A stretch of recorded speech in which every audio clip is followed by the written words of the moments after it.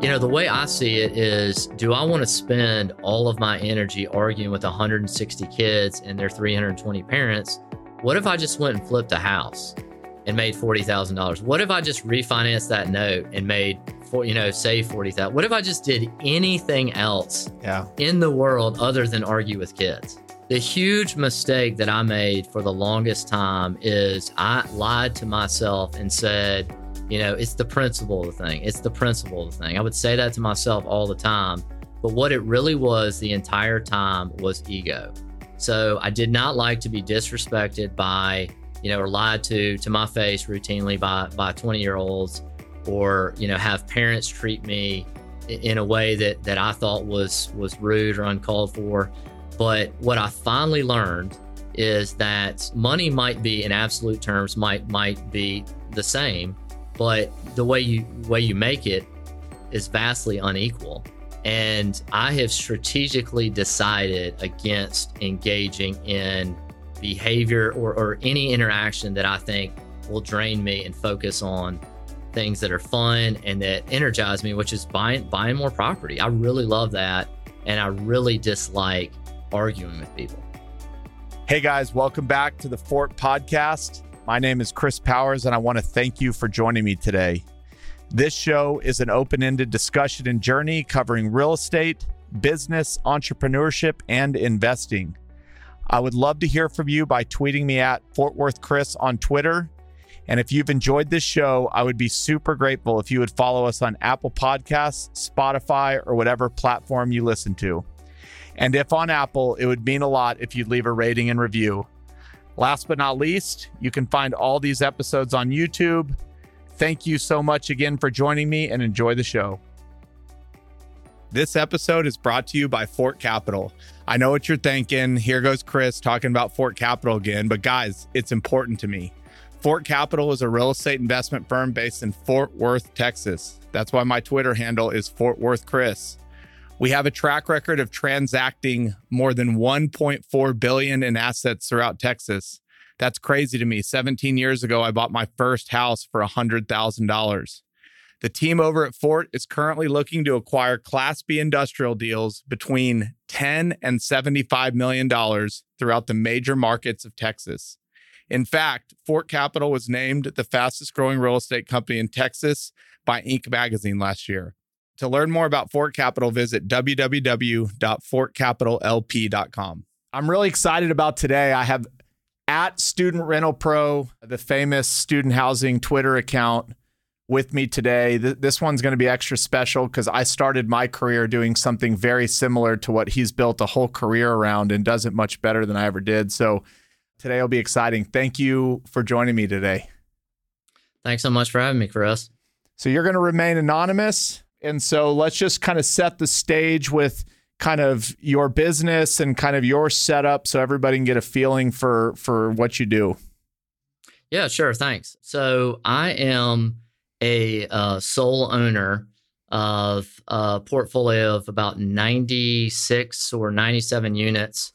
And I have office, I have market rate property, I have an Airbnb now, but most of my rent comes from college students. So I have probably rented to 2,200 students now.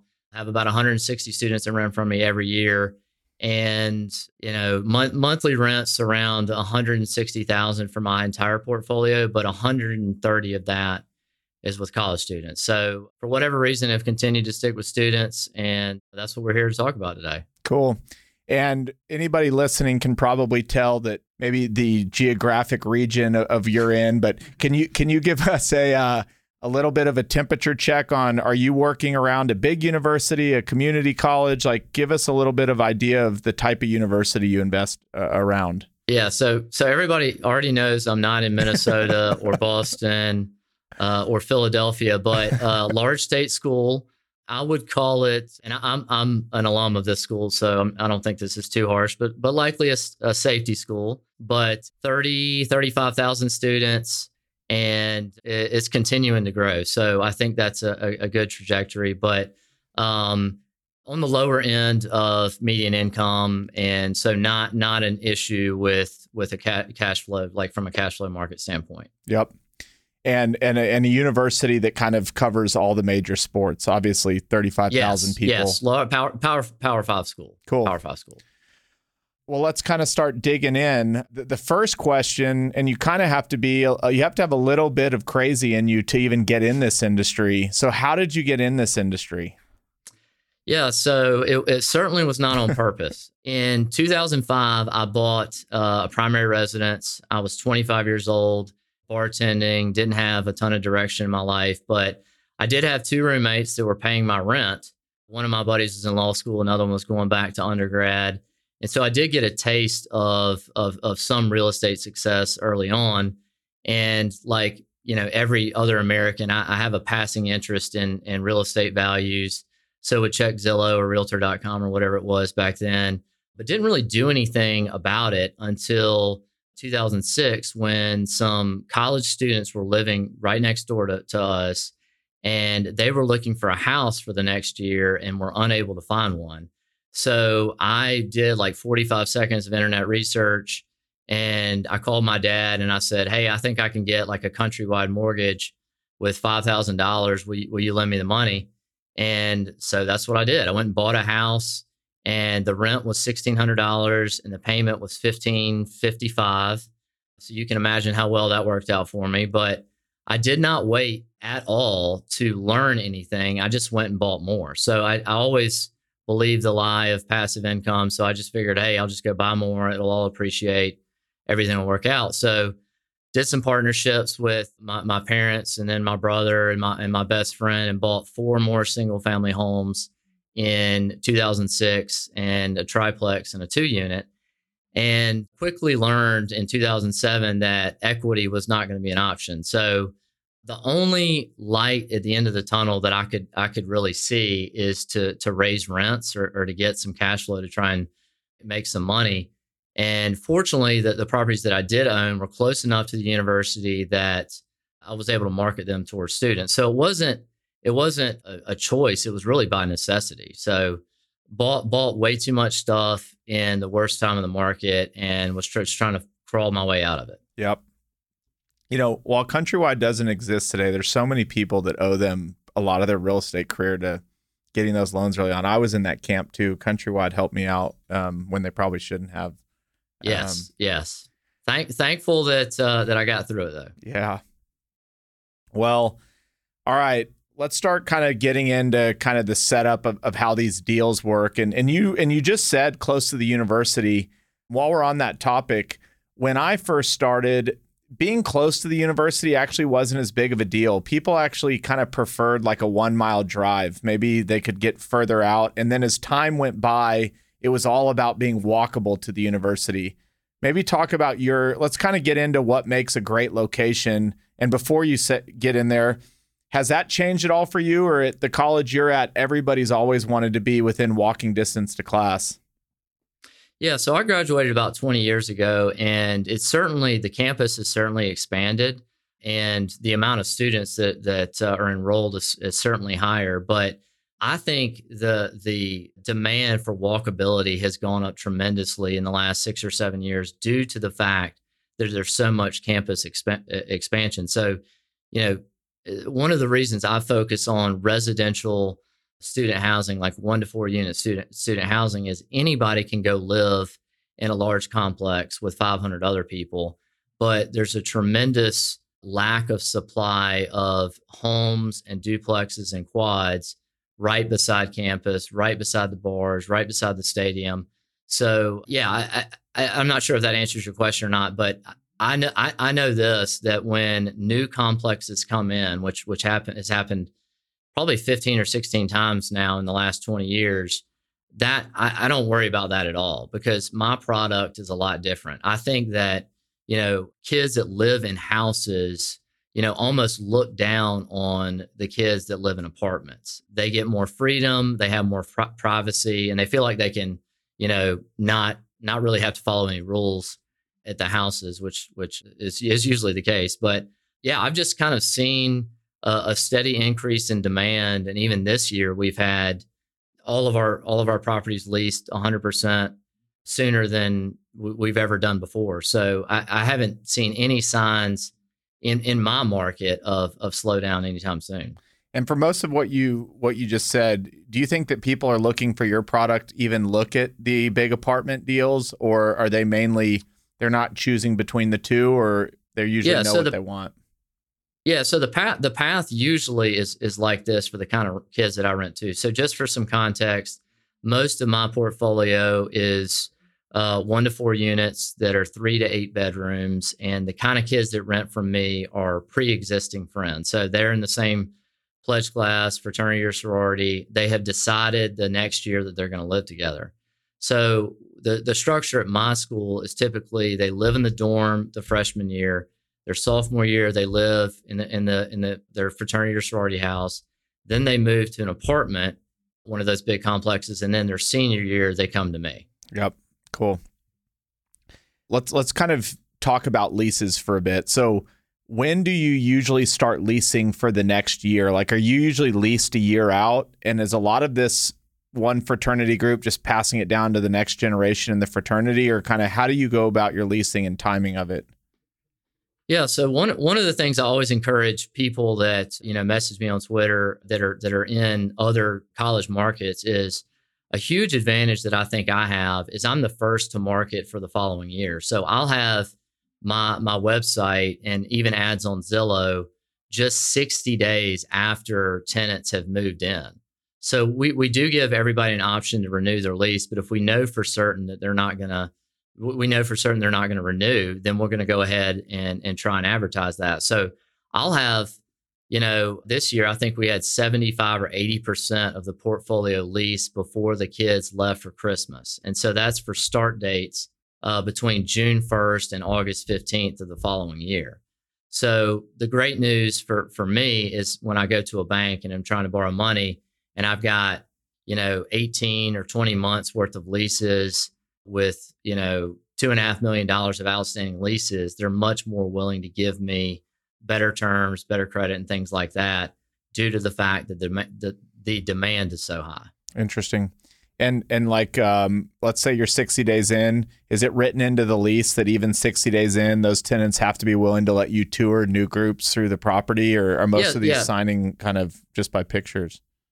Yeah. So typically what happens is, we give them an option. We give them 2 weeks to let us know. And then after that, it's a first come, first serve situation where we're going to show it. And if it's still available when they've decided that they want to stay there, then they're more than happy to rent it. But after that time frame, it's first come, first serve. So we go ahead and start renting it. And, that's just one of the many situations where you have to give deadlines and boundaries to college kids. If you don't set any kind of framework for when something has to be done, it's just never going to be done. So we're very particular about time frame when dealing with students. The irony of like the 4 years that you're in college and then you're expected to just kind of walk into the real world like a totally different human being. It's actually quite comical. We're going to get back to location, but what are the big kind of things in a lease? I think a lot of the questions that came in off Twitter, but I think what makes student housing unique is kind of lease structures and why you're able to get more rent than others. So like in your leases, you've been doing this 20 years now. What are the big things that matter in a lease that might differ from your traditional kind of multifamily lease or single family lease? Yeah, so my lease is very lengthy. I mean, we have just about every issue, and I say just about because you never say never in this business. But one of the things that I feel like is different about my leases than others, and certainly have lots of issues about late payments and damage and things like that. But starting with the lease structure period, so I don't have parental guarantors, and I put every student on a lease jointly and severally liable for the full amount. So if I'm renting to 5 girls and it's $4,000 a month, there's $48,000 total due. I put all 5 of them on one lease. I don't get into how they split it up. If the rooms are bigger and they want to split it up differently. And it's a great tool to be able to manage the property. So when they come to you and want to push back on, Sally is late with her rent, or, Madison is late with her rent, you can just say, I got you, but $4,000 is due every single month. We don't talk about where, we don't worry about where it comes from. It's just due. Yep. And the thing that I really like about this that a lot of people I don't think about is the structure of a jointly and severally liable lease to pre-existing friends you let peer pressure do most of the work. So if one of the guys or girls bails on the lease, that's going to have a huge effect on their friendships and their relationships. And so, I learned pretty early on, they're never going to listen to anything that I say, and they still don't, but they will definitely listen to their friends. And so when you put everybody on one lease and you just kind of let peer pressure do the work, then you don't have to worry about parents. I love that. We did the same, except we used to do the parental guarantee. Go a little bit further. You might have just explained it, but I think a lot of people would be shocked that you don't have parental guarantors. And are you just kind of saying it's kind of understood that the guarantee is kind of baked into the friendship, or why do you leave them off? Yeah. So one of the first things, everything that I buy, every residential property that I buy are student rentals. And by that, I mean, only students would want to rent from them. So, Chris, your family is not going to rent a 5-bedroom duplex 2 blocks from 30 bars for $4,000 a month. The only person that's going to come to me is a student. Literally 999 out of 1,000 inquiries are from students. And so I only buy those kinds of properties. So people say, well, how do you screen them? How do you figure out, who's gonna live there or not? Well, the only kind of property that I buy is the kind of property that my customers want. And so, back to the lease structure, if I've put all of them on the lease together, and I look back at my 2,000 plus tenants, and I've only had 4 out of 2,000 not pay their lease in full, you've got a 90. I went back and kind of guesstimated this, that I've had $3,500 out of, between 13 and 14 million that was not paid. So if I've got that level of lease conversion, why do I need to add parents on there? So there's certainly an assumption that it's going to come from the parents. The kind of kids that rent from me are certainly not hurting for money. But the reason I don't want to add parents is it's a tremendous amount of work too. So if you're renting to 8 girls and, you're renting to 8, 19-year-old girls, that takes a lot of work to organize that to begin with. And then you're going to have 8 separate conversations with 8 lawyer parents who are going to want to redline everything in a 1-page guarantor lease. It's just a tremendous amount of work. So, and if you don't want to get all 8 and you just get 1, well, who's going to be the clown to sign that when they don't know any of the other kids? They're going to be the one guarantor, and then all the parents are going to argue about who has to be the guarantor. So, to each their own, but I also think there's some in this industry, and I know it's different for agency debt. Bobby Fajan and I have talked about that before, where, if you're going to go get agency debt, you're going to have guarantors. But for somebody like me, I'm trying to, this job is hard enough. I don't want to add more work to it. And when you have parental guarantors, you're adding a tremendous amount of work, and you're inviting more parental involvement. And if you talk to anybody that does what I do, if they have 1 unit or 1,000 units, they're going to talk to you about crazy parents, not crazy kids. It is like every single one. You are so right. It is the genesis. We're going to keep talking about this because it's funny, but it's also true. But really quick, yes. I'm assuming you have them at least sign or fill out a resident app before you do like a background check to make sure who you're dealing with, and that's kind of your due diligence on the student, or do you even do that? No, we don't even do that. So again, back to and maybe I should be doing something different, but just looking at the lease conversion, it's gone so well, for the first 17 years. I don't really have a reason to change it. And again, the kind of property that I rent to is, on a 1 to 10 scale, probably like a 6 to 10. Most of my stuff is probably in the 8 to 10 range. So it's expensive. Yep. And the kinds of kids that want to rent that kind of property that's really close to the bars, that's really close to the stadium, their parents have money. They desperately want to be there. They're having an awesome time. Their parents desperately want them to be there. And so if I get the only way I can describe it is the only kind of people that want to rent my stuff is a very, very thin sliver of the population. And those kinds of people really, really want it. Yep. Back to parents. Like, I remember my nightmares were like on move-in days when the parents were there, trying to move little Susie in, and they were pointing out all the imperfections. And I'm sitting there thinking, like, you're not even living here, and let your daughter grow up a little bit. But if they're not on the lease and they're not on the guarantee, and you get a call that says, Student Rental Pro, I'm mad that the carpet, whatever it is. How do you handle those interactions? Do you politely tell them, that's great, you're not on the lease? Or like, how do you deal with that communicating wise? I think it's a big deal in this industry. Sure. So technically speaking, we don't have to do that. But practically speaking, I think that's a bad idea. And I've changed my mind on this, have really wrestled with the best way to deal with this. But the long and short of it is the kinds of parents that whose children rent from me are not used to hearing no. They do not want to hear that. And you're only making it worse when you rile them up.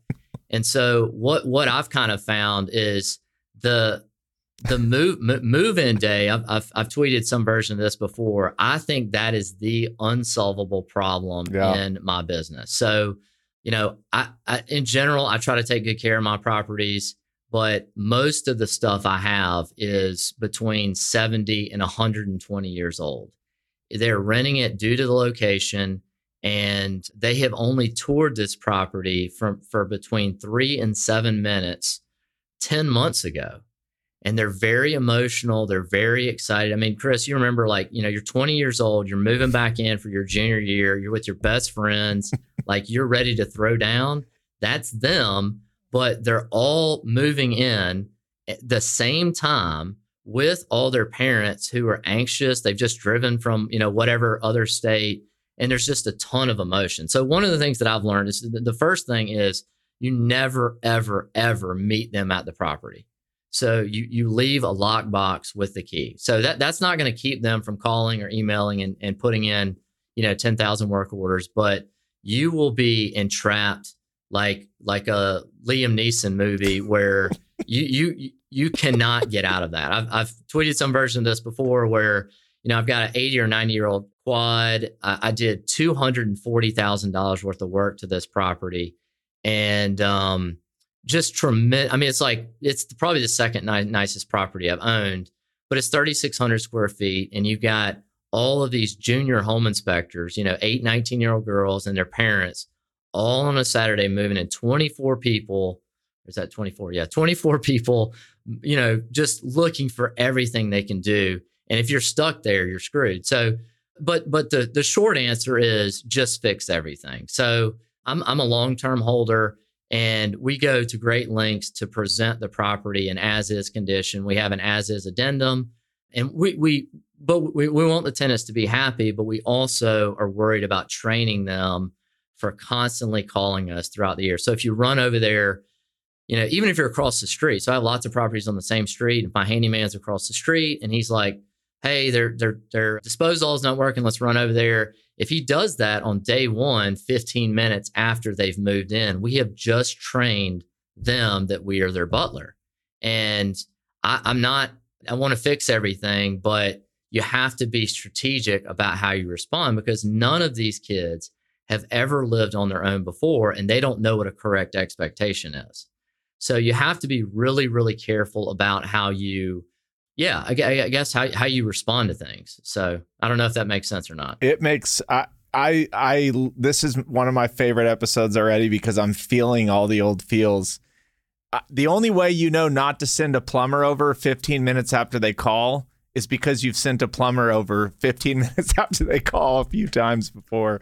That was one of the reasons that I joined Twitter too. So Mills Snell is a good friend of mine. He owns a large roofing company as part of the SMB Twitter community. And he really encouraged me. He said, you've got a lot of unique knowledge. You really need to share this stuff. And, that's kind of the way I feel about this whole niche is I just had tremendous just a lot of failures and a lot of anxiety and a lot of, I guess, difficulty in the first decade of doing this, because I'm not a good manager. I don't like when people are upset with me. I don't like, super difficult confrontational issues. And this business, that's all this is. So my hope is that I can save somebody's, awful Saturday by telling them, don't go over there and meet the tenants, leave a lockbox. It'll be better if you deal with them Monday. Actually, this is an aside, but one of the things that we strategically do is we don't start leases on Saturdays or Sundays if we can help it. Because if everybody there is at the same time, that is not a good thing. So, back to the amount of emotion and expectation level, when you get 4 or 5 moms inspecting, the grout in a bathroom and taking pictures and getting worked up, they're just relentless. And you have to be careful about how you handle and deal with them. You're the best. Move-in day is one of the hardest days. So just speak really quick to the term of the lease. So for any, I'll set the stage a little bit, but you can run with it. Is you have all these kids that have been partying their ass off for a year. They got to move out. The house has to be turned. Then you have all these parents driving in from God knows where that all need to be there. So it's not like in some industries where you have if it runs a week late, you're fine. There is no week late in student housing. No, you'll get murdered. People have executed, yes, murdered, put in the student housing graveyard, because all these parents also are planning the move-in months in advance. They've got summer schedules. Correct. They've got stuff to do. So let's talk about kind of move out to move in, that kind of 30-day chaos window. That's when, the best of the best do it right and the worst just totally get their lunch eaten. Yeah. So a lot of tough lessons on that. So one of the things that I ask myself is who has solved this problem before and who has solved it at a higher level. And so a lot of the ideas that I have are stolen, borrowed, whatever you want to call them, from the large apartment complexes. So one of the things that they do is, a 350-day or a 355-day lease that starts August the 15th and then runs till July 31st. And instead of calling it rent, they call them rental installments or something like that to get around the proration issue. But what I do is something pretty similar to that, but I don't do all August move-in. So probably a third of my student portfolio moves in between June 1st and June 10th. And the previous tenants will be moving out May the 21st to May the 31st. And then I kind of do the same thing in July and August. So we have enough time to get stuff done, but, we certainly have some issues which we can forecast where we have a house that's a total disaster. We're going to have to hire an entire painting crew to come in there and knock it out in a couple days. But one of the things that I've learned is if you have a great property or a highly desirable property, then you can dictate the terms of the start date and the stop date of a lease. So if it's good enough, they'll do whatever you require. And so I only try to buy things that I can dictate the terms on that. And the only way to do that is, great property. And I would describe that as A+ location, A+ condition, or a combination of both. And so, the summer is certainly a bottleneck for just about everybody that is in student rentals. And the way I deal with that personally is just stretch it out over 90 days rather than just doing a 20 or 30-day period like the large complexes. Got it. Do you by chance do any house cleaning? So when I did it, I would have a monthly house cleaning service that came, and that knocked out a couple things. One, kept the property clean, tenants happy, but two, kind of that monthly eye on the property. Because I'm assuming at some point you go in ahead of move out and kind of get a gauge for like what you'll be dealing with when they move out. Yeah. So I have, I guess, additional context. So I have I have an in-house, my management team is in-house. So I have a manager, I have a bookkeeper, I have a maintenance manager, I have a couple handymen, and we do quarterly inspections with pest control and air filters and stuff like that. So we have a really good idea of what we're going to need. We don't do cleaning services, but we do, if a property has renewed a lease, we do go in there and clean after they've been there a year, because if you don't, it can make it incredibly difficult to release the property for next year. And also it's just disgusting. So we, and I think anybody in this niche does this, is there's a ton of forecasting on what your summer is going to be like, because you never, ever want to get into a situation where you have to call, college girls and tell them they can't move in when you told them. Because the thing that, Chris, I know you remember this too, is you can tell them 1,000 rules. They won't remember a thing. You make them one promise and they will all remember it. It is tattooed on their forehead. And if you screw that up, then you're in trouble. So we're very particular and very careful about how we deal with the move-ins and move-outs. Do you provide furnishing, an alarm system, anything? Like is there anything that comes with the property besides the property itself? Yeah. So most of my properties, and one of the reasons, other than just, better cash flow, one of the reasons that you would want to rent to students, or that I want to rent to students, is you don't have to provide, utilities. So you can, if a group is renting a duplex or a triplex from you and they're all on one lease, they can pay the water. They could pay a common area light bill. And obviously all of these things are disclosed up front, but we do, and I fought this for a long time about a security system. I just think they're so dumb, because the kids will use them, one time, and then, Kyle will come in at 3 a.m. hammered and wake up everybody, and they never use it again. Yeah. And so you're spending a bunch of money on a security system, but what I finally realized is I'm swimming upstream. I need to get something. So we use the Ring system at most of our houses now. It's, $300 and you pay a couple $100 to get it installed. So it does come with some security system. And by the way, have seen several of those Ring videos on like Barstool or Old Row, where the kids have been hammered like on the front porch. So I have gotten some benefit out of that, I guess, but did the furnishing thing a couple times 3 years ago and could not recommend against it enough. So, especially if it's not uniform, then, how are you going to deal with the turnovers of the furnishings? Or, you bought this one couch. Well, how do you get the same couch? Because that was presented that way when they were coming through to tour the property. So we'll never do that again. And I can't recommend it enough. I know some of the larger complexes do it. I'm sure there's a tax benefit, but I am looking for less stress, not more. Yep. This is spoken from a man that's really been in this a long time. You have figured it out. Okay, one more.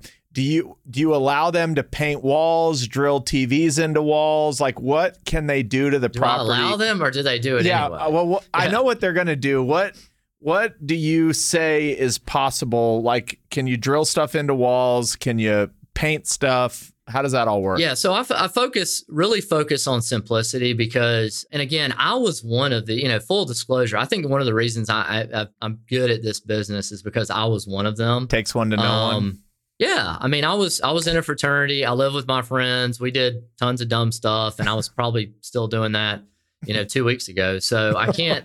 I'm not belittling them at all. But yeah. I also think that it's important for them and their parents to understand some context. But so we go to great lengths to present the property in as-is condition. So what you see is what you get. So when you walk through it, you need to be okay with that condition. Yeah. And we don't even promise. We clean everything. We touch up paint or we repaint. We do a lot to it after the tenants move out, but we are very careful not to promise anything, because when you start doing that, then you get the cardiologist dad or the designer mom who wants customization for their daughter's room. And you're just opening up a massive can of worms when you allow tenants to paint. And, am I going to go kick the door down if they've painted their room pink? No, but it's certainly not anything that you want to encourage. So most of the time, the way I handle it is I just tell them you can't do anything, and then they just do it anyway. So, and then I just deal with the repercussions after that, whatever that may be. Pets or no pets? Have a strong opinion on this as well. So your choices with students are, you can either get lied to all year. about the Labrador named Winston that is in town with their best friend from the rival school, or you can get $350 as a pet fee, and nobody has to get lied to. So you are going to have pets inside your house. That is not for debate. The question is, do you want to get lied to and get a small sum of money with that? Yeah. So you're fooling yourself if you think they're not going to bring animals inside the house. That ain't the truth. Okay, and then appliances. I'm assuming you provide appliances. You provide washer dryer too. Yep. Dishwasher. Most places have dishwasher, refrigerator, stove, washer and dryer connections at every house. But I would say probably 90% plus washer and dryer. Used to not want to provide those either because they don't know how to use them. But, again, I think most of the things that I'm talking about right now are just tons and tons of terrible operational mistakes and angst. And if you just swim downstream with students, it can be a lot more pleasant. So instead of worrying about if they're going to break the washer and dryer, just assume they will and then price that in. Because they will, and you're going to have to get it fixed, but they want a washer and dryer. So just provide them one. I wish we could just do a slideshow that comes with this. It was like pictures of appliances post move out. Like the refrigerator might be the best, just crusted crap on every shelf. Okay, I think this is maybe one of the most important parts of the whole process. Let's talk the deposit. How much do you charge? And then let's kind of picture that group that just frickin' let the house go. What do you charge? And then like, if it's way above the deposit, cause even a month of deposit, $5,000, kids can do 50 grand of damage before they know it. Like, how do you think about all that? I know. Yeah. So I think a couple of things. One, if you are a college town investor trying to market to students, you can charge more, but I think the more than a month, but I think the problem with that is it's going to create more friction to the leasing process. So, and I can understand that as a parent. If I see, little Billy is trying to rent this place and his dad, the landlord wants, me to pledge my IRA for a deposit, that seems aggressive. And so kind of the way I look at it, so it's a month, just like, any other place where we charge a deposit. But the thing that I would tell you is, I'm a big, and we mentioned this when we spoke last week, like I'm a huge 80-20 enthusiast. And I think, 90 to 95% of the gain in student rentals will come from occupancy. And, you can rent these things for thousands of dollars more per year than you could with market rates. And you can just use the excess cash flow to kind of throw money at the problems. And it took me a decade and a half to learn that. But So a couple of things. So we have, the first thing is everybody gets something for free. So if you've rented from us and you turn the property over and it's in good shape and you broke a window, you're going to get your deposit back. So my rule of thumb is everybody is going to get something for free, period. Most properties that have had girls in them, it might be a half a day, a quarter of a day, some additional cleaning, $200 to $400. The average guy's house will probably take maybe 2 or 3 days, and it might be, $1,000, $800, $1,200. But we certainly had, the things that your listeners want to hear about, the ones that are really bad. I think this was in 2015, some guys that were, I guess, lifting weights in the shower, and they dropped a weight or a barbell on the fiberglass floor and put duct tape over the crack and just left it there. And so we had to reframe, my handyman had to take out the tub and reframe the tub and subfloor. And, you have situations like that. But here's how we handle it. I would say first, before I talk about, above and beyond issues, in general, I'm just not interested in using my energy to fight children and their parents, who are often, both lawyers, in perpetuity over a busted door or a broken piece of glass. But when it's egregious, here's how we handle it when it's above and beyond. So The first thing that we do is we offer a discount if they pay the full amount. Excuse me. We offer a discount if they pay it within 7 days. So let's say they've done $3,000 in damage. We'll send them the invoice above and beyond the initial. Yes, above and beyond. Okay, yeah. So we'll send we have contractors, stuff like that, detail invoices. So we send them an invoice and we say, hey Billy, you had a $3,000 deposit. We got $6,000 of damage. If you pay this $3,000 invoice in the next 7 days, we will reduce it, usually a third. So if you pay us $2,000 by this time next Wednesday, all is forgiven. We want to move on. We want you guys to move on. If you don't do that, then we will give you up to 30 days to pay it in full. And if it's not done by then we're going to send it to an attorney and we'll let them deal with it. So the reason I like that strategy, and it's worked every single time with the exception of one time, is it shows them that we are not out to, profit or make money or, really do anything other than just move on. So when you show grace and you show them, hey, we're just trying to move on, and they know they trashed the house. So typically what happens though, when you send an invoice like that, they kind of all have their fingers crossed, wherever they are at home for the summer, is like, maybe we'll get something, maybe we'll get a bill. We don't really know. So we'll call the house manager. So we have a house manager at every property, and we'll kind of explain the situation.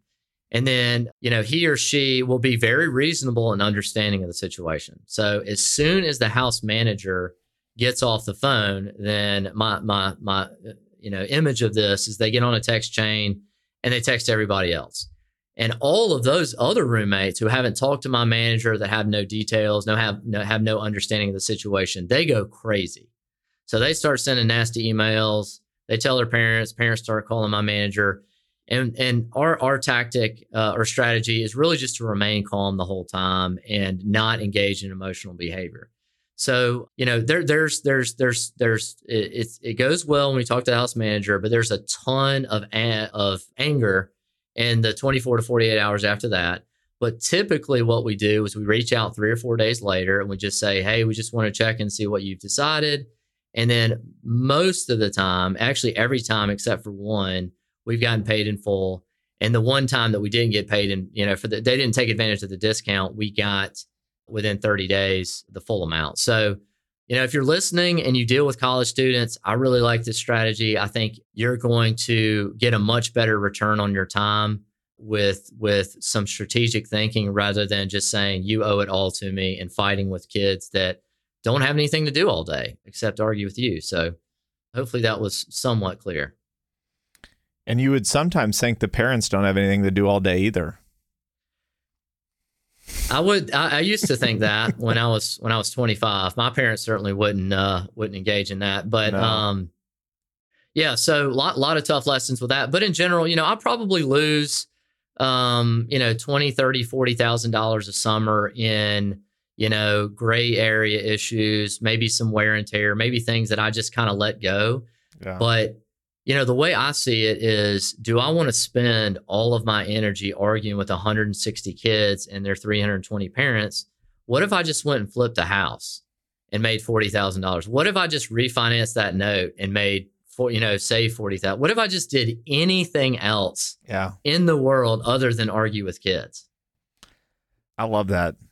That actual lesson is not even just a student housing thing. I think everybody, no matter what your business in and you're fighting some problem, can your energy be spent somewhere else to make the same amount of money and probably have a lot more fun doing it? That was awesome. Well, Chris, can I add one more comment to that too? I think you can add as many as you want.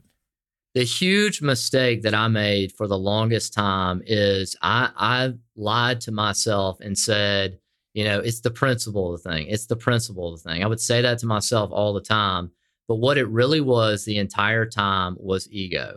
So I did not like to be disrespected by, or lied to my face routinely by 20-year-olds, or, have parents treat me in a way that I thought was rude or uncalled for.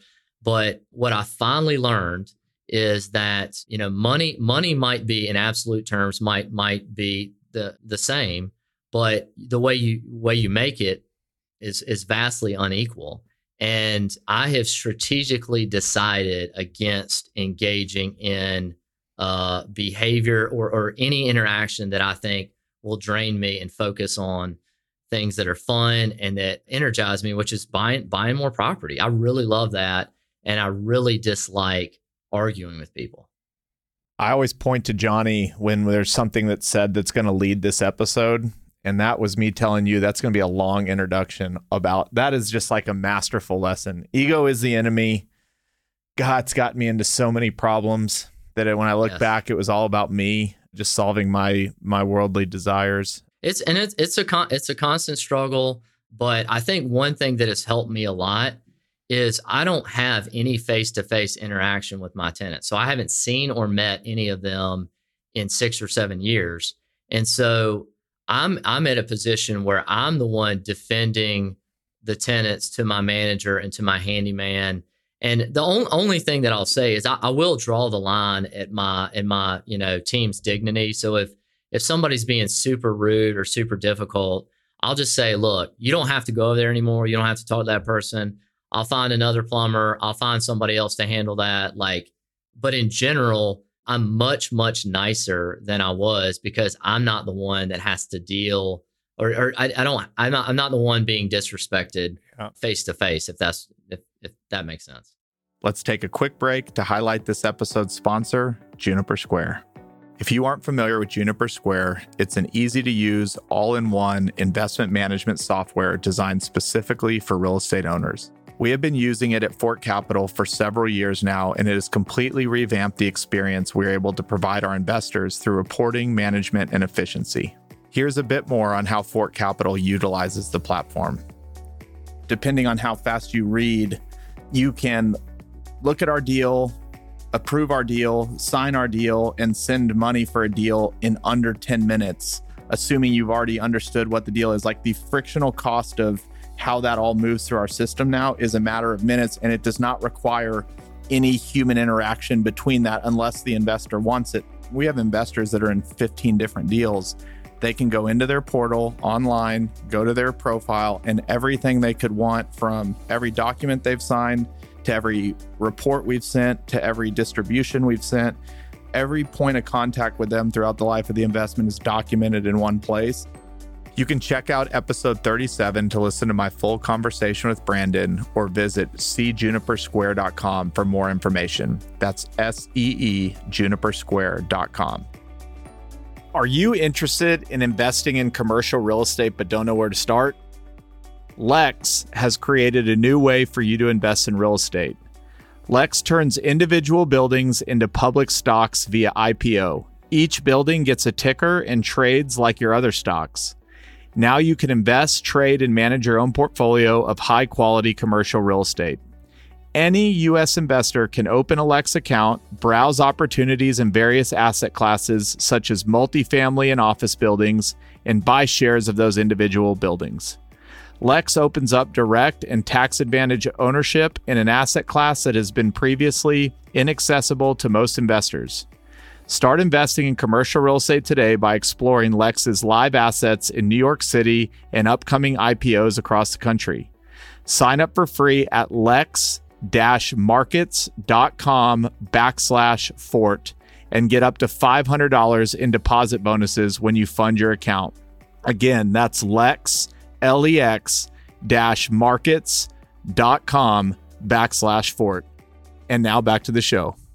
And I don't think, for folks that have never owned student rental properties, I don't think you can overstate enough the level of hate that can be brought out of a parent or a student when dealing with where they live. It's just another level thing that I've just never seen before. I've seen business owners care less about their place of work than parents care about where their, little Susie and Billy is going to live. Sure. So I think one of the worst, probably the worst parent we ever had was 3 summers ago, and he was a cardiologist. And my manager felt physically threatened by him, and he wanted all of these things done to the property. And you just learn, like, okay, if you want the whole house painted, we'll paint the house. We'll give you a new washer and dryer.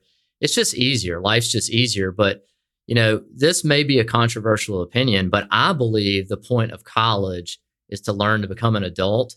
And it saddens me when I see parents, and I'm not, the world's best parent by any means, but it saddens me when I see all the parental interaction that goes along with their students' housing. Like, when my kids go to college, if they don't like their landlord, well, they need to call them. You're not doing them a service by helping them. They need to struggle, and the best time to do that is in college. And Look, I need to be held accountable just like anybody else. And students and parents have certainly done that many times over the years. And I think that's been helpful to my business and my career. But in general, if Susie or Billy doesn't like their house or it doesn't have a garbage disposal, well, guess what? Next year, they'll ask and they'll learn you need to ask before you move in. But yeah, there's no question parents are the most difficult part of this business. If there's like a massive party at one of the houses, cops get called. Does that fall on your plate or does that fall on the tenant's plate? So first of all, we have a demerit system in our town, and they charge fines if there's any issue with the rental permit holder. And so, typically the as far as parties go, the neighbors or surrounding or cops will take care of that stuff. So what happens is when the kids move in August or September, some of my properties are very close to 7-figure homes, which is a lot of money in my market. And neighbors aren't going to put up with that. So they'll call the police, at 9:15 when there's, 283 kids in the backyard of a tenth of an acre lot. So, the parents the police and neighbors will usually nip that stuff in the bud pretty quickly. But if we get any kind of disturbance or permit issue, then we go to the tenants and require them to pay the fine, because we can and would lose the rental permit for a year if we get a certain number of demerits. And so, my kind of take of it is I want kids to have fun. I'm not naive at all to their behavior. But when you're threatening, my livelihood or rent payments or things like that, then it's going to cause problems. So have certainly been the beneficiary of many, many police reports over the years. And they always kind of start the same, where the kids are lying about who they are and whether they live there or not. And by the end, the cop has figured out everybody has their licenses and knows the full story about where they live. And then they usually contact, our manager about that. But one thing that I would say, and I have not done this, I've been tempted a couple times, but if you're listening and you have dealt with college students before, the ace of spades in this business, if you have to do this, and again, I would never do this unless it was a really, really bad issue, but you can go to the university and you can go to them and say, these kids are renting from me. They're in college here and we're having XYZ issue, and they will step in. I've seen it happen many times with other landlords. I have lots of friends that do the same thing that I do in my market. If it gets really nasty, you can go there, but hopefully never have to do that. Don't want to, but that certainly could be an option. All right, let's talk just for a little bit about communication. We kind of talked about getting moved in, but let's say Billy and Susie. We're going to stick with Billy and Susie. They kind of that's got to be the name. They have made their way into this podcast, and we're sticking with little Billy and little Susie. You got moved in. Everything's good. I think you said you used Appfolio, but I really want to talk about how do tenants? I know tenants all pay one check. But how do tenants communicate with you? And then go a little bit further to what is your manager's job during the year? Just field calls? Does it all go through Appfolio? How do you communicate with tenants?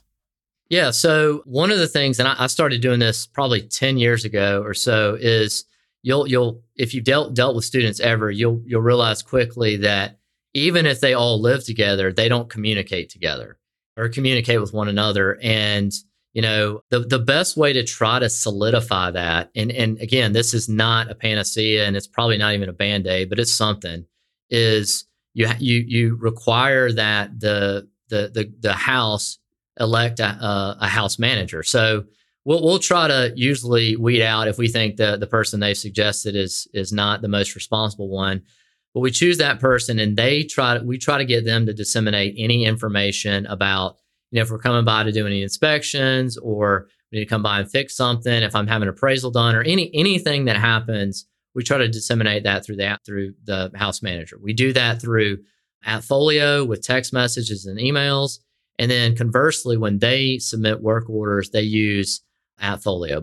But again, this is not a savior by any means, because oftentimes they will, even though my manager is notified about any of these work orders immediately with AppFolio, they'll send her a follow-up, they'll call her, they'll text her. So anyway, that's how we handle most work orders. And then we try to document as much as possible. So, when you're dealing with irresponsible people or irresponsible niche, you have to have some kind of proof on your side when there's any kind of situation involved. So the mom and dads are always going to take the side of their tenant, their son or daughter. And I certainly understand that, but the only way we can counter some of that is through documentation. And the good news is college kids are not documenting anything, and we document everything. So we try to do everything we can through AppFolio and do that. So my manager's job during the year, so it typically is during the fall and winter, she's doing a lot of leasing. And in the spring and summer, she's dealing with administration. So kids moving in, kids moving out in the spring and summer, and then showing properties, signing leases, collecting deposit, things like that during the fall. So, but in general, I would just describe her job as to make sure that everybody is paying rent, not doing anything colossally dumb, and just generally happy. So I just really don't want in my business escalation. So escalation occurs when, I'll give you a great example. I'll always use this example. So it's the middle of winter, Sunday night at 10 o'clock, the kids put in AppFolio that the heat's not working.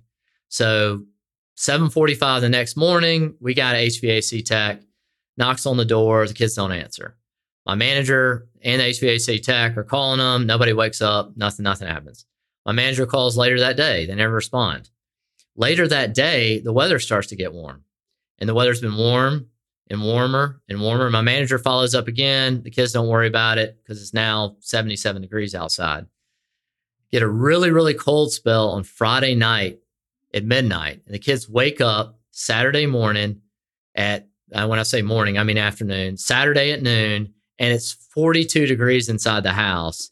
And the Supreme Court justice, their dad will pick up the phone and threaten to sue me, in every which way possible. And so one of the things that we try to do to combat that is use the house manager, document everything. And then that way, when the dad, comes and threatens to take me to the Supreme Court, we can provide documentation that we've done some things about it and just never got any responses, because that is a kind of a standard case of what happens where the kid will tell his parent 20% of the story. So that is true. The heat is not working. The heat has not been working for the last 8 days. What he has not told him is that we've tried to contact him 4 times and also tried to fix it without any responses. So that's kind of a similar, like a typical situation with communication. Oh, it is so, anybody listening to this, he isn't exaggerating one iota. It is so typical. And, kudos to little Billy's dad. He's really doing him a lot of life lessons by pulling you to the Supreme Court. Just call daddy if you're upset. All right. This has been great. Okay. So they're just to confirm that, does the house manager kind of know they're the house manager, or on your end, you've just kind of said like, okay, and they don't pay less or anything. You just no. We just get them to sign something. It just says, hey, we've elected little Susie as the house manager, and Susie is going to do her best to disseminate information and provide us information. And again, this is not a situation where you expect them to follow it. You just kind of throw it against the wall, hope it sticks, anything that I do is just a small effort to try and reduce problems. But I never have expected it to solve everything, or even maybe 40% of things. That is so smart. I've never actually heard of that one. I've heard almost everything you've said. I've heard or come across. I've never heard of the house manager. That's a great idea. All right. I think we've kind of been through we've been through communication. We've been through what, tenants can do. Let's just kind of go back to like a good setup for like a good location would be kind of walkable to the university, walkable to bars. But within the unit, is everybody getting their own bathroom? Are they splitting bathrooms? How many beds? Like, are there anything inside of the unit that you've gone, by providing this, our properties are better? Sure. So one of the things that I think about as someone who doesn't have property, that all of it's different. So different age, different square footage, different floor plans. One of the things that I think about when I'm analyzing a property or walking a property is, what will it be like to operate this? So I love like a lot that is not too tight with the neighbors. So if there's loud disturbances, there won't be issues. If the lot is tight, are there primary residence owners on either side? So that's one thing I love, is when I can buy a larger lot and there's quads or duplexes beside it, where I already know there's their rentals. They're renters beside the property. So that's something I look for. It took me 10 years to kind of finally listen to this, but kids love a large lot. So they want to have space. They want to have a big backyard. They never admit that it's for parties, but they just want to feel grown up, grill out, hang out in the backyard.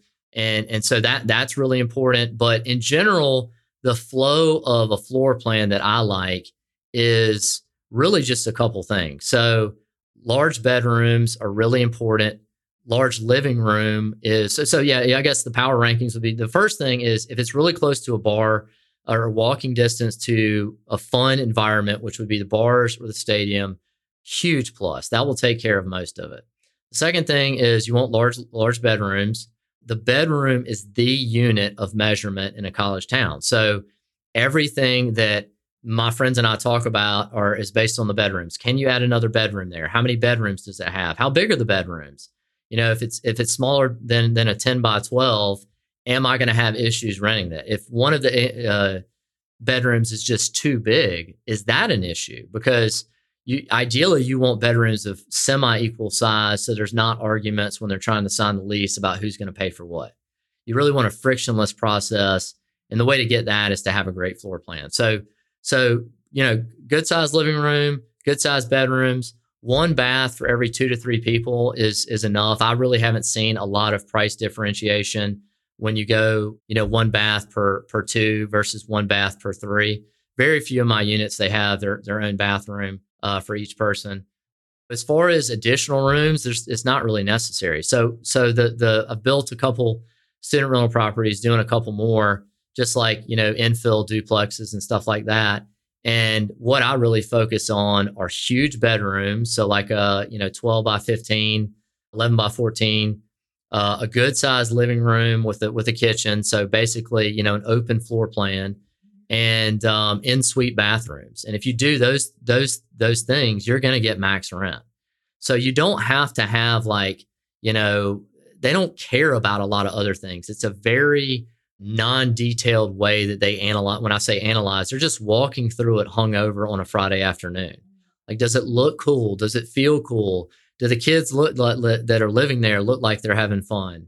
That kind of stuff, big visuals, a good floor plan, and walking distance to the bars will take care of most of it. But on that note, I will add one of the things that I have noticed and done lately is, and because I do like to try to do difficult things and try to maximize rents at properties that might not be as close, is doing like a Instagram wall or a mural, like in a stairwell or on the back of a carport where nobody's going to see it. Outdoor space with just a patio and some string lighting and some picnic tables.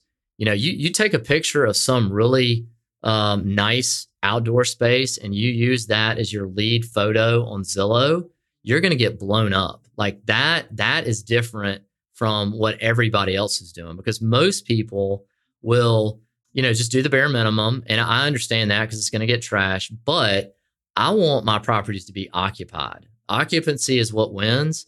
And I worry about that. I don't worry about LTV. I don't worry about interest rates. I worry about occupancy. The way to fix occupancy in student rentals is to have great property. And you don't have to do a ton, but if you do a handful of small tweaks, you'll easily set yourself apart from other student landlords. I didn't ask you this earlier. Who does the yard work? So have 6 or 7 different yard guys. I was just talking to my manager about this the other day. Like, when I started in 2005 or 6, I said, in the lease, they have to cut the grass and they're responsible for pest control. And I just think how dumb and naive I was for a lot of reasons. But those two jump to mind is probably the worst.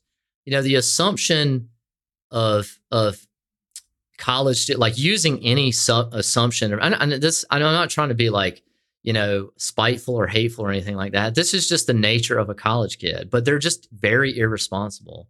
And you need to assume the worst. So you need to assume they will do nothing. And, asking them to cut the grass, asking them to spray for pest control is just ridiculous. I can't believe I ever thought that was a good idea.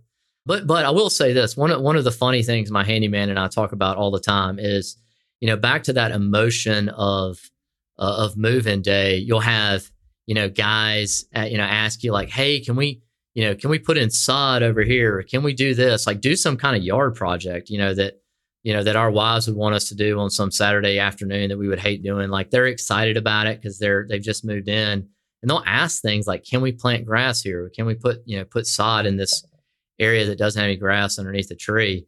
And then 4 days later, there's like 75 beer cans in the backyard and they're driving, all parked in the yard and things like that. And you just kind of have to understand that the time frame of the way things work in student housing. So ton of emotion when they move in. And then once school starts, everything kind of calms down and it's usually okay after football season's over.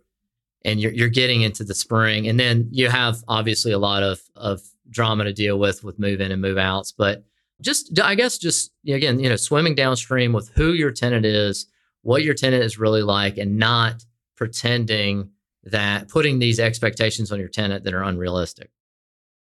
I would say in a lot of ways, you've actually given little Susie and little Billy credit. I don't think you're taking away from the responsibility of them. I think in a lot of cases, you've actually softened the blow a little bit. Little Susie and little Billy could get a lot worse. We haven't gone there yet. Are you offering internships at Fort Capital for little Billy and Susie? Send them on down. Okay, last question on the unit, and you can just pick one or two or just one. But what is the most common maintenance error that kids get into? Is it drains being clogged by hair? Is it, broken toilets? I do have one funny story on broken toilets. We had tenants, guys, broken toilet, probably the first month they lived there, never called, never worked. So they peed in the shower and they peed in the sink the entire year, which was actually to them, they're like, that was pretty normal, brushed their teeth, never cleaned it. This was before we did house cleanings. They were totally cool with that. Okay, back to the question though. Is there something you've picked up on over the years that maybe you put preventative maintenance in place ahead of times? That I remember for me, it was a lot of hair down the drain for 5 girls, taking showers. So we put those little caps in there. But any kind of tips you've learned about how to maintain the house ahead of time? Yeah, so this is like choosing your favorite child. I think that, the thing that jumps to my mind are always plumbing issues. Yeah. Sewer lines are probably the thing that jumps to my mind is the worst thing to deal with. And so one of the things that I do if I have a property that has a backed up sewer line, more than twice, really, if it happens a second time, then I go ahead and replace it, because college students are never, ever going to be scared to flush anything down the toilet. And you have not lived until you have gotten a call from, 4 sorority girls on a Friday night when you're 26 or 27 years old out, and they are, freaking out because the sewer is backing up in their showers and their toilets, and they have friends in town for the weekend. I would just tell you this, like, if you listen to this podcast and take away anything, please, please, please just replace your sewer lines if you're dealing with college kids. Your life will be miserable because, and that goes for anybody. Like, dealing with a backed up sewer line in your house is terrible, but sorority girls and all their parents at the same time you just don't want to do it. You don't want to do it. So yeah, but in general, like, one of the things that we do as far as maintenance goes, so could not be more anti-carpet. Like, first thing to go, get rid of carpet. Most of the properties I have hardwood floors existing, ceramic tile. We do a lot of CapEx stuff from the beginning. So roofs, exterior paint, driveways, HVAC, things like that. But in general, really I don't do a ton of prevention because I just don't know how helpful it is, because you get your hopes up like, okay, if I put, this brand new shower in, they're never going to call me. Well, one of the properties that I mentioned earlier, that quad that we did, $200 and something thousand on, we had a brand new bathroom. All 4 of the bathrooms were brand new. 3 times in one semester, one of the girls got into the shower drunk, and they even told my handyman this, and grabbed the shower and pulled the shower head down. And it was it's like a $250 shower head. So I don't think that is worthwhile energy. It's more like, ounce of prevention, pound of cure thing. I just believe just try to cure everything, because you're just playing whack-a-mole. This whole business is whack-a-mole. Okay. Maybe one of the most basic questions, but if you had a house that would traditionally rent for, call it $2,000 a month to regular family, what's like the percentage increase in rent you think you're getting because you're leasing to students as opposed to a traditional kind of tenant? Yeah, so I'm glad we're finally talking about one reason that you would want to rent to students. But I can give you some specific examples. So I have definitely taken over property where I have just had the existing tenants, the lease moved out, and just marketed it towards students for, several properties come to mind. One from probably 15 years ago, $1,100 a month to market rate tenants, was rented for $2,600. I had one just last year, $2,000 for market rate tenants, and rented it for $4,500. A very, very specific deal that I just bought had 2 bedrooms and 1 bath in each unit. I think it was $2,600 when I bought it, and I paid, I think, $375 for it. But enclosed the dining rooms, gonna put closets in those, and gonna rent that for $4,500. So, when I hear people complain about students, I mean, I certainly agree with that. But the spread you're getting, and there is certainly a lot of work for that spread, but the spread can be $10,000, $20,000, $30,000, $40,000 per property in difference than a market rate tenant. So you got to deal with turnover. You got to deal with way more drama. It's a lot more work, but it's a lot like an Airbnb versus a long-term rental. Like, you can rent it to, a family, or you can, change the sheets every other day and deal with some reviews and some crazy tenants here or there and make a lot more money. And so I would say it's almost always at least double, but usually a little bit more than that. And you're a long-term holder, but let's just say you were a seller. It's safe to assume, and how do you think about risk of, let's just say you bought something that was market rate, converted it to it being student rental now. Is your downside, I could always still sell it back and a market rate person would buy it, or kind of once something's gone student, it needs to stay student? Well, the best way I can describe my portfolio, at least the direction that I've headed in the last 4 or 5 years, is I only am buying property that students desperately want. So I would describe that as larger group property, 2 to 4 unit property within walking distance to bars. So if you can be within 3 blocks of 30 bars and, enrollment goes down or new competition comes in or what have you, I want the best, because students are never going to choose based on price. Their parents are paying for it. So they don't care if you lower the rent. They don't care if you raise the rent. So it's good and horrible at the same time. And so I liken their decision to, if your company, your boss is taking you out to dinner, you're not looking at the draft specials at Applebee's. You're looking at like, you're going to order whatever you want because you know that you're not paying for it. Like, you're not going to be rude and order 10 fillets, but you're not going to be price sensitive. And that's the way most of my tenants decide. And what they want is a very specific property. And it's something I would describe as a location that would make their friends jealous and walking distance to something really fun. So if you can walk out of a bar and point to your friends and say, I just live, you see that house right there? Like, that is worth a ton of money to a student. Everything that you've just said, and you said you're kind of playing in the 1 to 4 unit per property, you're not competing against institutional capital in that world, right? No. So kind of most of the people that compete with me are like me. So they own 10, 20, 30 units, rent to students. The thing that a lot of people have found is, once you figure it out, students aren't that bad. So, and there's plenty of financial upside. So I definitely have a lot of other mom and pop competitors, but the institutional capital that comes in are large, very high end, $900, $1,000, maybe $1,500 for 1 bedroom type apartments that anybody can lease from. So those are the kind of players that come into town that are taking, I guess, some market share, but I just have always viewed my product as different. Anybody can rent a 500 bedroom apartment.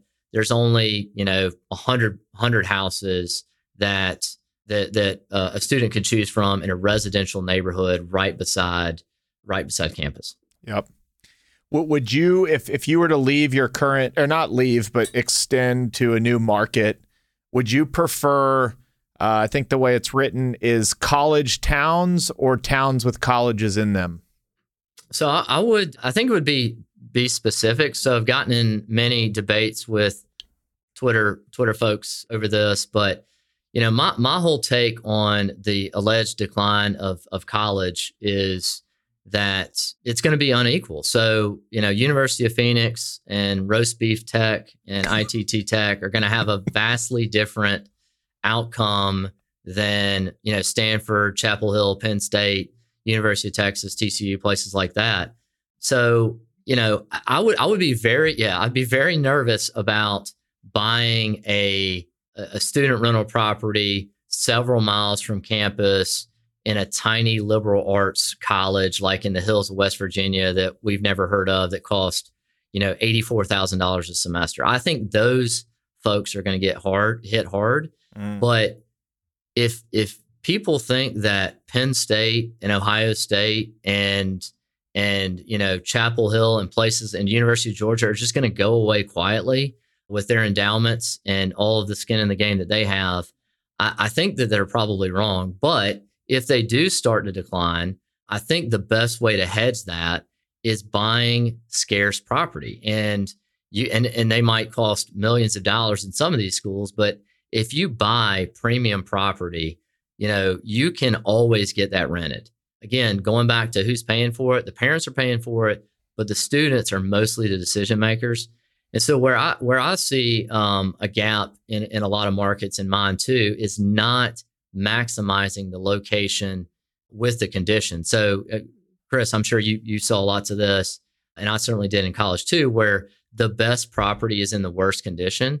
And because landlords think, and they're not wrong, they think that students are going to rent it anyway and charge high rents. But what I would argue is the trajectory of student housing is getting more and more, or has to be more and more high end and luxurious for you to get it rented, and parents are willing to pay for that. So I could see somebody coming in and finding, a landlord or two in a market and trying to buy a lot of really run down property in A+ locations and maximizing the condition and location and doing well with that. You could, I'm with you. I think there's going to be some losers in the college space. Probably needs to be the liberal arts college in West Virginia, but yeah, you can learn stuff online, but as long as kids like bars and guys like meeting girls, they like football, their parents want them out of the house for 4 years, there's going to be a big market for college for a while to come. Yeah, and I'm certainly no expert on college enrollment, or I'm probably not expert in anything, but I do think that, the clearest path today for almost everybody that's middle class and up is through college. And when that path becomes, wider or less clear, I think that could change. But, I've mentioned this on Twitter, 100% lease sooner than I've ever been this year. The freshman applications in my school are higher than they've ever been for the next year. I can't speak for every school, and I would be careful about where I bought, but I just don't think I think it's overblown and fun to say that college is dying. Yep. Also, I'm 100% biased. I'm an expert in being biased and yes, fixing little Billy's plumbing problems. All right, 2 kind of more things, and then we're going to bring it home. But before we get into the stories, we're going to end with stories. I just thought it'd be kind of cool when we were talking in our pre-call. You said, "Man, thanks for some of the stuff you're doing on your podcast. I actually bought a property, a 16-unit deal that had a bunch of environmental challenges because I listened to your episode with Mark Gilbert, and he talked about why people are wrong about shying away from environmental problems." So I just figured it might be cool for you to share kind of a few minutes of how you listened to it, what happened next, absolutely, and why you're able to get comfortable. Yeah, absolutely. So have listened to lots of your episodes. Eric Weatherholtz is obviously amazing. John Marsh, Bobby's and listen to Mark's, I think in January. And, one of the things, and I followed him on Twitter for a long time, but one of the things that I thought was interesting about kind of his take is everybody says like, you can't buy stuff with environmental issues. And Mark's like, no, you can, and I'm going to do it. And so I had this 16-unit property that was brought to me, and it was out of market, but everything about it I loved, and I thought it was a great deal. But it had some gas tanks in the parking lot, and my father-in-law's an engineer, so I've talked to his company about it, and I've talked to lots of bankers and underwriters and asked, try to perceive the risk of the situation. But I listened to that episode, and I just DM'd him on Twitter and said, "Hey, here's the phase 2 report. What do you think?" I tried to make it as succinct and as easy for him to respond as possible. And anyway, set up a call, and he was super helpful and super generous. And he just told me in a very nice way, like, everything you've told me about this, like, I would not worry about it. I think you're fine. And my whole life has been, I'm just trying to find somebody who I feel like is trustworthy, who knows way more about the situation than I do, and then just do whatever they tell me. Yeah. So I know Mark's got a great reputation. He knows what's going on. He saw the phase 2, and he's like, "You're good. Okay, well, I'm good." So that's what I did. So I went and bought it, and am very grateful for his help. And one of the reasons that I joined Twitter from Mill Snell's encouragement is I feel like I can, be of that service in the student rental industry, because I'm sure Mark's dealt with this, and Chris, I'm sure you have in your business as well too. Like, just a lot of difficult situations and just terrible experience. And I would be remiss to not try and help other people avoid those. The thing I like about your podcast is you've got a lot of great operators on there. So I'm just very skeptical of investors that haven't dealt with some operational issue in their business, because it's one thing to tell, your manager, "Oh, we'll go tell those parents to, buzz off." But it's another thing to go tell a mom who's a lawyer and a dad who's a surgeon. You're not going to tell them, about their son's lease who they're financing. So, I would just tell you thank you and for having these great folks on, and just really love listening to operationally specific niches on here. Well, I appreciate that, and that means a lot. It's been a huge joy to me, despite some of the downsides of Twitter. The joy of it is getting to kind of pass it forward and play it forward. Sure. And yeah. It's so true, especially what you do. I mean, you look at a student housing deal on paper, it's like, students are going to move in. It's close to campus. Here's a map with all these bars on it. But everything we just talked about, like, you can only learn that through 15 years of getting kicked in the teeth. Like, there is no other way to learn it. Maybe people will get a head start today on this podcast when they listen. But we're going to end this whole thing with like one or two stories that people need to be aware that when you're going to go buy great student housing properties and you're going to double rent and you're going to be close to the bars, these things could happen. So we're going to save the best for last. So I actually wrote a list down. So the first thing that I would tell you is you need to have, if you're going to rent to students, you need to have the mentality of someone who approaches crime scenes. So like you need to expect the worst every time you open the door. But several things jump to mind. I've had porta potties ordered to separate properties, not just one property, but separate properties and multiple porta potties each time. So a 19-year-old calling a construction company and saying, I want 3 porta potties delivered to my house. So I've had that happen. And that's kind of jarring when you pull up and you see porta johns at a house when you haven't done any construction there. I've got a Victorian duplex where some kids climbed out onto the porch from the window and damaged it enough that my roofer told me I had to reframe the whole porch based on them doing whatever it is they were doing up there. Tons and tons of burnt furniture, like, couch carcasses in the front yard, burnt siding from kids like grilling out, things like that. I've had girls call my manager. I think this is fun. It's kind of cute and funny, but they'll call my manager, and this has happened several times too. And they'll say, there's a guy in our house, because none of these kids ever lock their doors. There's a guy in our house on the couch, and we have no idea who he is. Like, all 5 of us are here. We don't know who he is. What should we do? And I mean, I don't know the answer to that either. I had neighbors call and complain that across the street, we had tenants that were busing in kids for a party, like on a bus, collecting a cover in the driveway. I've had neighbors call about a tenant. This sounds like something I would have done in 1999, banging on a neighbor's door because they thought it was their house. So a lot of the houses, looked the same, and like 3 a.m, just hammered. A lot of apologies after that. I have read tons and tons of police reports over the years. This is not a damage issue, but this was incredibly stressful. This is the second to last story here. St. Patrick's Day morning, 4 or 5 years ago, I had some bats. So like the flying mammal, the bats. And I've had this happen at a couple houses, but this specifically, there was a bat inside of a duplex where 5 girls lived, and they called it at like 7 o'clock on St. Patrick's Day morning.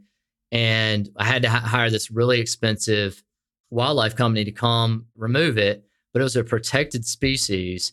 So I had to get it tested for rabies. And if it had rabies, then these girls were going to have to get like bunches of shots. Oh. And so I was going to have to deal with all of their parents, like whatever, tetanus, yellow fever, all this kinds of stuff. Fortunately, it was not rabid. But the thing that I would say my least favorite thing to deal with, and I only owned this property for 4 years. Thankfully, I sold it. But I bought a duplex 6 or 7 years ago for $75,000. It was a 5,200 square foot foreclosure, 4 miles from campus. Rented it to 11 guys for $5,000 a month. So I had to do a ton of CapEx to it, but my cost basis was around $175,000. So when I tell you this story and I just said, I just went ahead and paid for it, then you're going to understand. Mm-hmm. They had a party, Super Bowl Sunday, and we're a huge living room. So it was like a converted daycare. And any of them are listening, they're going to know this. They're going to know this story. They were jumping off the kitchen counter and busted a floor joist and caved the living room. I wouldn't say caved it in is too strong of a word, but it definitely was in the process of, it was separated from the rest of the floor. So they reported a quote divot in the software. And my handyman calls me and he says, there's a huge busted floor joist underneath. Like, this is a huge deal. It's really unsafe. So just went ahead and fixed it. I think it was like close to $6,000, but that was probably my least favorite thing to deal with, just because when you hear or see things like that, that is worrisome for a lot of reasons. But the reason I'm 100% sure they were responsible for it, and this is a telltale sign for any student landlord, is if they put in a work order and your contractor shows up and they're all sitting in the living room hanging out, they didn't do anything wrong. If your handyman shows up and they're all in their rooms and they won't come out, they did it.